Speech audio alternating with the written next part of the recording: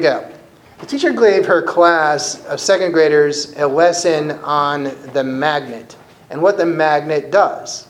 The next day in a written test, she included one very simple question. My full name has 6 letters. The first one is M. I pick up things. What am I? While the test papers were turned in, the teacher was astonished to find out that almost 50% of her class of students answered the same question with the word mother. So what is a mother? For all the mothers out there, I want to tell you that we love you and we appreciate all that you've ever done for us this Mother's Day. We cannot help but recognize that you've picked up for us. You picked up our toys when we were young, you tidied our rooms, you kept our homes neat and clean, and when we were growing up and grew older, you helped us pick up our lives when we needed advice. Mothers, you are the persons we've held most dear most of our lives and the formative years of our lives, and we all have a unique, indescribable, and special bond with you. Agatha Christie wrote, a mother's love for her child is like nothing else in the world. It knows no law, no pity, it dates all things and crushes down remorselessly all that stands in its path. We all understand that motherhood is not easy. No one gave moms a definitive manual or instruction booklet on how to raise us. But somehow our mothers managed to mold us and instill in us virtue, character, and wisdom needed to grow up and be productive in this world. Our world recognizes your sacrifice, both in the media and popular culture applaud your efforts when you try to be the best parent possible. Fortunately, our world recognizes your value by praising mothers that sacrifice for their children and chastising mothers that put their own needs ahead of their children's interests. Maybe this is society's way of saying that all children need to be loved, nurtured, valued by their mothers. Great moms put their child's needs ahead of their own needs and desires because they are the most giving people on the planet. Taneva Jordan sums this up by saying, a mother is a person who sees that there are only 4 pieces of pie for 5 people and promptly announces that she never really did care for pie anyways. Motherhood is necessary for our personal growth because as children we have this innate capacity to recognize, seek out, and attach ourselves to a mother or mother figure who we look for safety, care, and protection. According to psychiatrist Carl Jung, these early attachment experiences help shape our brain and enable us to manage our lives as we grow older. It's important that we're secure in our attachment to our moms because insecure attachment to our mothers in our early years can lead to childhood and adult trauma that is linked to drug and alcohol addiction, academic failure, depression, and relationship problems. Mothers, it is scientifically proven and factual that you have a profound influence on our long-term well-being, and we thank you for your selfless and undying love. What's interesting is that motherhood never ends. Once a mother, always a mother. Motherhood begins abruptly with the sudden birth or adoption of a child. Initially, I'm sure most mothers are challenged by the demands of raising an infant. Yet as time passes, motherhood sets in and new moms become comfortable in their new vocation. Actually, I think most mothers become too comfortable in motherhood because it is all too natural for them. You know when motherhood is truly set in, when you start doing things like this. You offer to cut up other people's food. You hide in the bathroom to be alone. You hope ketchup is a vegetable because it's the only one your kids will eat. You read the average 5-year-old ask 492 questions a day, and you feel proud that your child is above average. You use your own saliva to clean your child's face. You hear your mother's voice coming out of your mouth, and you stop criticizing the way your mother raised you. And you say at least once a day, I'm not cut out for this job, but you'd not trade it for anything in the world. Abraham Lincoln once said, no one is poor who has a godly mother. We feel so enriched by your nurture and care. Today I'm going to touch on 4 characteristics of a godly Christian mothers. And I understand I could speak about dozens and dozens of qualities, but I just have limited time. So the first characteristic of a godly mother is that they sacrifice for their families. Godly mothers make sacrifices for their families and their children. Motherhood is a choice you make every day to put someone else's happiness and well-being ahead of your own, to teach the hard lessons, to do the right thing even when you're not sure what to do. What happened to my page? What the thing is right and what to forgive. All right, here we go. Start it again.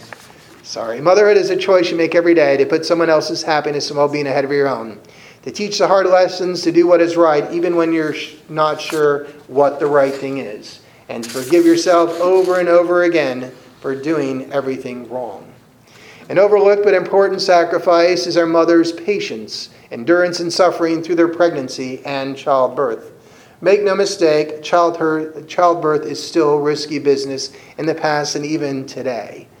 Maternal deaths related to childbirth are rising to approximately where 800 mothers in the U.S. die each year giving birth, and over 300,000 worldwide. Motherhood is no easy chore, and mothers sacrifice their personal time and enjoyment for their children. Even with the convenience of most new gadgets and household appliances, most mothers must serve as cook, housekeeper, seamstress, nurse, doctor, lawyer, counselor, peacemaker, purchasing agent, and teacher. Moms rocked us to bed, to sleep as babies, stayed up with us when we were sick, gave us a sense of safety and security by stabilizing our homes, and kept us fed so that we could grow up big and strong. One thing we cannot overlook is our mothers as cooks, whereby they cook and serve an average of 1,000 meals for each member of each family, not to mention the over 400 loads of laundry they do on average as well. In the Bible, we see that mothers make a number of sacrifices, considering our own Theotokos, who gave birth in a manger, was forced to escape and relocate to Egypt to save her child from genocide, and endured the incredible hardship in seeing her son persecuted, beaten, and crucified. Hannah, the mother of the priest and prophet Samuel, also sacrificed her son to the Lord. When she was unable to bear children, she pledged that in return for bearing a child, she would dedicate her son Samuel to the temple and gave him to Eli the priest for instruction. Hannah was faithful and visited her son each year under the instruction, and in reward for her sacrifice, the Lord blessed her with additional children, and her son also was blessed because he anointed the King David. Godly mothers sacrifice for their children because they are grateful for their unique ministry and calling. The second characteristic of a godly mother is that they trust God and they keep the faith. Theodore Roosevelt said, "Praying mothers are God's greatest assets."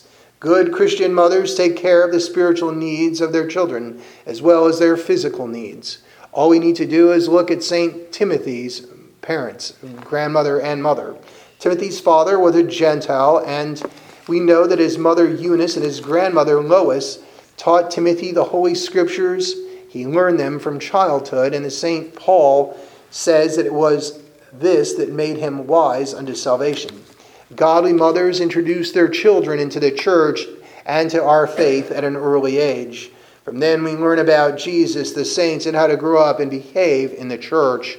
Proverbs 31:30 says, "Charm is deceitful and beauty is passing, but a woman who reveres in the Lord will be praised." This verse encourages mothers to be good examples for their children, that they are worthy of praise and concern, for the eternal is more important than concern for the worldly. Christian mothers take the verse in Joshua 1:9 to heart as it reads, "This is my command, be strong and courageous. Do not be afraid or discouraged, for the Lord your God is with you wherever you go." Godly mothers trust God. They pray constantly for their children, and they teach them their faith through example. They never give up on their child, especially if they are difficult or if others write them off as being off course. Godly mothers constantly plead for God's grace and mercy as long as there's breath in their bodies. Godly mothers simply trust God always and are compelled and encouraged by the Holy Spirit to keep praying no matter what the world says, because she is guided from above. The third characteristic of a godly mother is that they instill in their children values and hold on to what is right. A Spanish proverb says, "An ounce of mother is worth a ton of priest." Godly mothers lead by example and stand up for what is right by making tough decisions that run against the norms of our society that seek to corrupt and indoctrinate her children. Good mothers have a keen sense of discernment and know what is right in the eyes of God for her children's spiritual, emotional, and physical well-being. In order to instill Christian values in her children, godly mothers refuse to compromise righteousness, virtue, and justice in order to be accepted and popular with their offspring. This is because godly mothers understand the nature of spiritual warfare, that they must stand up for God, Christ, and His church in the face of an evil world that seeks to lure her children into the false notion that sinful living is acceptable. In other words, moms put us in our place when we go off the straight and narrow path. Not only are godly mothers brave, but they are consistent. They know that children need rules, boundaries, and consistency. Over time, the Christian framework and structure they lay down will give their children a sense of security that not only helps build trust in God, but also strengthens the entire family. Our faith, my friends, offers no compromise for spiritual values, and for this reason, godly mothers set high standards for values and morals in the home. The fourth characteristic of a godly mother is that they love their children unconditionally. Washington Irving very eloquently describes a mother's love. He writes, "The love of a mother is never exhausted, it never changes, it never tires. It endures through all. In good repute and bad repute, in the face of the world's condemnation, a mother's love still lives on." A mother who loves God with all her heart is unafraid to unconditionally love her children. She recognizes that her patience will be tried by several things, but will never cause her love to retaliate in anger. You see, godly mothers understand their children need love regardless of the situation or of their mischief, grief, or disappointment, that whatever their offspring may bring them. Bad behavior never translates into a mother loving her children less. Instead, it encourages the godly mother to pray more, to instruct more directly, and to love them more deeply. According to Ellen Goodman, a mother is someone who will listen to your problems until you are bored with them. This is because mothers care about us. What makes exceptional mothers special is their abundance of outpouring of love. Good mothers express their love to their children constantly. I'm sure there are children that are even tired of hearing their moms saying, "I love you," several times a day. Yet this family love fest, combined with a showering of hugs, kisses, hand-holding, and other forms of affection, are positive reinforcements that the family love bond is invincible for eternity. Let me read you a short poem about a motherly love. A mother's love is something that no one can explain. It's made of deep devotion, of sacrifice and pain. It is endless and unselfish and enduring, come what may, for nothing can destroy it or take love away. It is patient and forgiving when all others are forsaking. It never fails or falters, even though the heart is breaking. It believes beyond believing when the world around condemns, and it glows all the beauty of the rarest, brightest gems. It is far beyond defining. It defies all explanation, and it still remains a secret like the mysteries of creation. A many splendid miracle man cannot understand, and another wondrous evidence of God's tender guiding hand. As I wrap up, I want to say that moms, we love you and we're grateful for your sacrifices.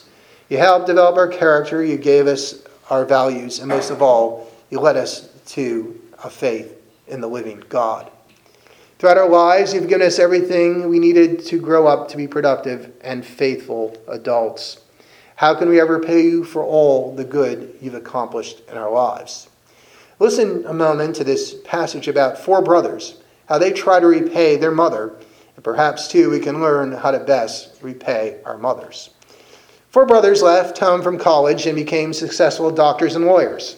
Some years later, they chatted after having dinner together, and they discussed the gifts they were to give their elderly mother who was living away in this far-off city. The first said, "I had built a big house for Mama. The second said, I had a $100,000 theater built in the house. The third said, I had a Mercedes dealer deliver an SL600 to her. And the fourth said, you know how Mama loved reading the Bible, and you know she can't read anymore because she can't see very well. Well, I met this preacher who told me about this parrot that can recite the entire Bible. Well, it took 20 preachers 12 years to teach him. I had to pledge to contribute $100,000 a year for 20 years to the church, but it was worth it. Mama just has to name the chapter and the verse, and the parrot will recite it. The other brothers were impressed. Now, shortly afterwards, their mother sent out her thank you notes. She wrote, Milton, the house you built me was so huge, I only live in one room, but I have to clean the whole thing. Thanks anyways. Marvin, I'm too old to travel. I stay home. I have my groceries delivered, so I never use the Mercedes. The thought was good, though. Thank you very much.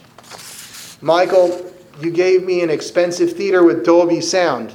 It could hold 50 people, but all my friends are dead. I've lost my hearing. I'm nearly blind. I'll never use it. Thank you about the gesture just the same. Dear Melvin, you were the only son to have the good sense to give a little thought to your gift. The chicken was delicious. Thank you. Somehow it appears that this mother would have preferred her sons to give her a little bit of themselves. You see, my friends, this is what mothers really want. They want a bit of ourselves for themselves. Throughout our lives, our mothers were unselfish in taking care of our basic needs, and certainly we should do the same. P.J. O'Rourke said, everybody wants to save the earth. Nobody wants to help mom do the dishes. Maybe we should give a little back to our mom and do the dishes. As I looked throughout Scripture, I came across a passage in John 19:25 through 27, where Jesus takes care of his mother, the Theotokos. Let me read it for you. But standing by the cross of Jesus were his mother and his mother's sister Mary, the wife of Clopas, and Mary Magdalene. When Jesus saw his mother and the disciple who he loved standing nearby, he said to his mother, Woman, behold your son. Then he said to the disciple, Behold your mother. And from that hour, the disciple took her to his home. It's interesting to point out that Jesus' last earthly thoughts were on his providing care for his mother. Most people who read this passage fail to see any significance in the Lord's final act. You see, our mothers are important, and they not only deserve our respect, but we are to give them our care. So on this Mother's Day, it is my hope, it is my prayer, that all of us children give our mothers, grandmothers, foster mothers, stepmothers, the attention, care, respect due them for their faithful service. Amen.